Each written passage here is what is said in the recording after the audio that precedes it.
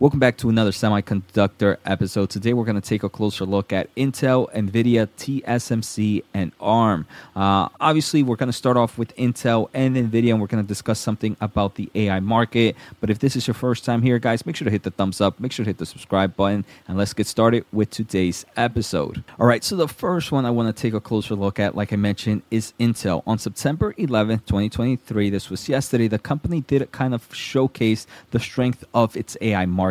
And if you guys watched the semiconductor update yesterday, I talked a little bit of how Nvidia continues to be the king or the leader here in the AI market. And one of the best places to be able to do this is by looking at MLPerf. It is a benchmark that shows the strength in numerous kind of workloads of how certain hardware is kind of optimized for AI solutions, right? So on September 11th, we did see that Intel showcased its products again.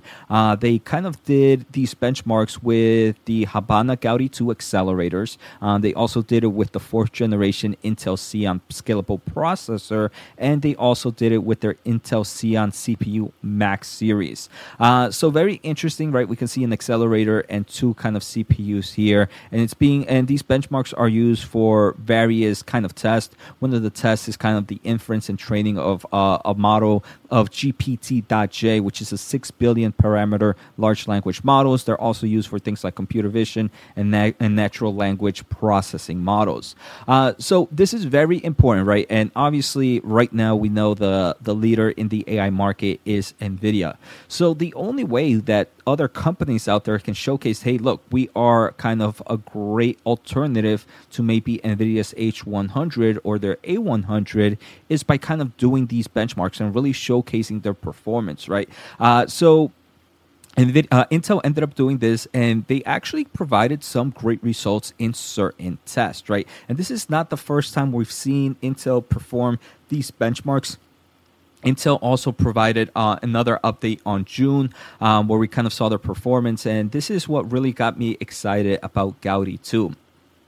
So they do kind of give us some results about the Habana Gaudi 2 results. They do mention that the Habana Gaudi 2 inference performance results for the GPT.J provide strong validation of its competitive performance against the Nvidia H100 and the Nvidia A100. It does mention that Gaudi 2 delivers compelling performance versus Nvidia's H100, with H100 showing a slight advantage of roughly 1.09 on the server workload and 1.28 times on an offline performance relative to Gaudi 2. So in my opinion, this really showcases the strength of Gaudi 2. I'm surprised they are so close to each other. Again, it probably also depends on the workload itself.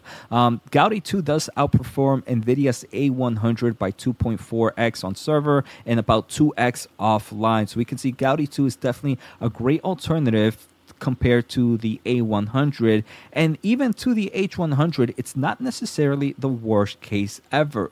They do mention with Gaudi 2, software updates released every 6 to 8 weeks.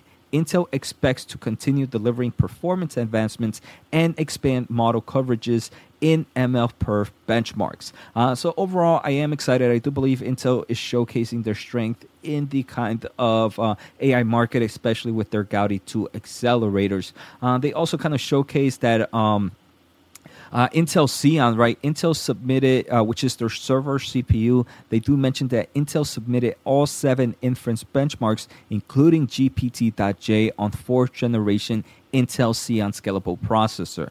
Additionally, right, obviously their big competitor here is AMD. They mentioned Intel remains the only vendor to submit public CPU results with industry standard deep learning ecosystem software. So overall, we can see kind of Intel showing that, hey, look, there's other CPU players out there in the server market. Some people might think they're better, but look, why are they not going out there and kind of showing these public results or kind of entering into these benchmarks themselves? So something to keep in mind now. overall, I do believe Intel is definitely moving in the right direction with this AI market. I want to say there is an article by EE Times that really kind of showcased a lot of the great information that I just mentioned. And one of the things that we also heard about yesterday, if you guys watched yesterday's episode, Nvidia did their test with their H100. They did it with their A100. They did it with their Jensen. But they also submitted tests with their Grace Hopper super chip. And they do mention that here with EE Times, we can see a little bit more of the results. They do mention that Grace Hopper's inference cores improve on the H100 with Intel Xeon systems submitted by between 2 to 17% across the workloads.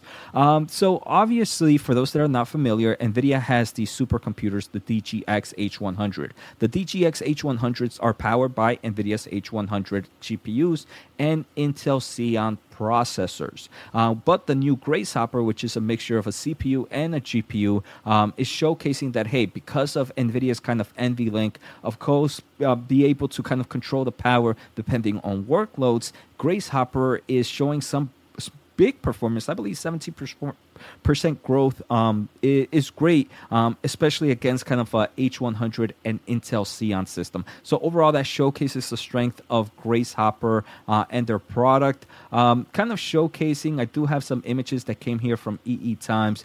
Here is a pretty cool kind of some of the inference workloads. There are a nice amount. We can see NVIDIA's 8 H100 SXM. This is the one using Intel's Xeon GPU. It is completely dominating the market, right? There's no one close, except when we take a closer look. Intel Habana Labs, which is going to be the Gaudi 2 with an Intel server CPU process, it's not that bad, right? It's definitely pretty strong. Qualcomm definitely has some other solutions as well. So Qualcomm is also showcasing some of its strength here. So pretty interesting to kind of see these benchmarks. Now here we can kind of take a closer look at kind of some other test results, and here we're seeing the GH200, which is the Grace Hopper super chip, and we can see in certain workloads it is better than the H100. And again, we continue to see how the Gaudi 2 is definitely a great competitor to Nvidia at the moment. So it's pretty interesting. The other thing that we are seeing is Habana Gaudi 2. You're able to kind of interconnect numerous GPUs. This is something that maybe certain other players outside of NVIDIA can't really do. So that's obviously another strength from Gaudi 2 and becoming kind of a great alternative to the H100. So Intel investors, I'm pretty sure you guys are super excited. If we take a closer look at Intel stock, I wonder how it's doing. Intel right now is up roughly 1.5%. Now, I want to take a closer look at some more Intel news, but I just want to say thank you guys for the support. We just hit 27.8. I'm trying to hit 30,000 subs by the end of the year. So if you haven't, make sure to hit the thumbs up. Make sure to hit the subscribe button. I truly appreciate it. I do have a master's degree in electrical engineering. I do a lot of semiconductor research. I've worked at pretty cool companies, right? So I do have a weekly exclusive video membership program. Check out the click join to learn more about this exclusive weekly video. If you want a special offer to Fool.com, check out Fool.com/Jose. Free newsletter, josenaharo.substack.com. Free semiconductor news, semiconductorwatch.com. And finally, I want to thank The Motley Fool for sponsoring this video. And check out Fool.com/Jose for the 10 best stocks to buy now. With that link, you get a promotional offer for the subscription service. Now, let's continue with today's episode. All right, so the next topic I want to take a closer look at is Intel. Reports today on September 12th that Intel to sell minority stake in IMS nanofabrication business to TSMC. So Intel today announced that it has agreed to sell approximately 10% in the IMS to TSMC. I'll explain a little bit more about IMS in a bit. And this values IMS at roughly $4.3 billion. This is very consistent to the company, to the valuation it had about 2 months ago. We did see earlier in June 21 of 2023 that Intel also sold roughly 20% of IMS to Brain Bain Capital at a valuation of roughly $4.3 billion, right? So the valuation still stays the same.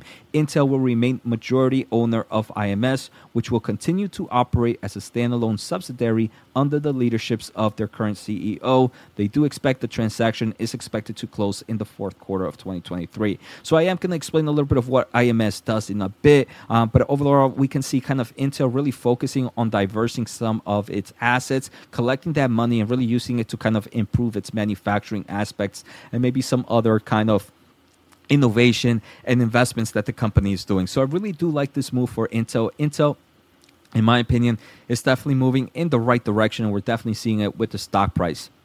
So for those that are not familiar with IMS, they are an established industry leader in multi-beam mask writing, which is a tool required to develop advanced EUV lithography machines, which is broadly adopted in leading-edge technology nodes that enable the most demanding computing applications, such as artificial intelligence and the mobile market. So it's a tool needed to kind of create some of these EUV machines. Pretty interesting there, right? It kind of just showcases that this investment demonstrates the deep industry collaboration IMS is pioneering to advance critical lithography technology for leading edge nodes, which will benefit the entire semiconductor manufacturing.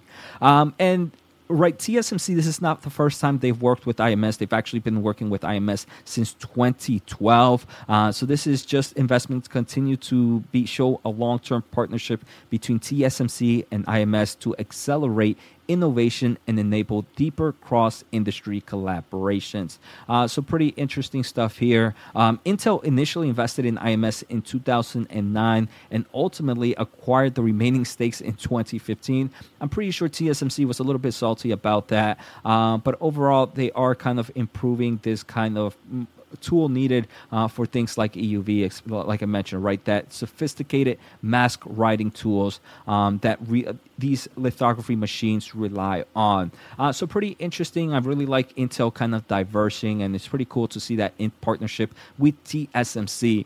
And it kind of just showcases, right? Intel and TSMC are competitors, but they're still willing to work together to kind of advance the future of semiconductor manufacturing.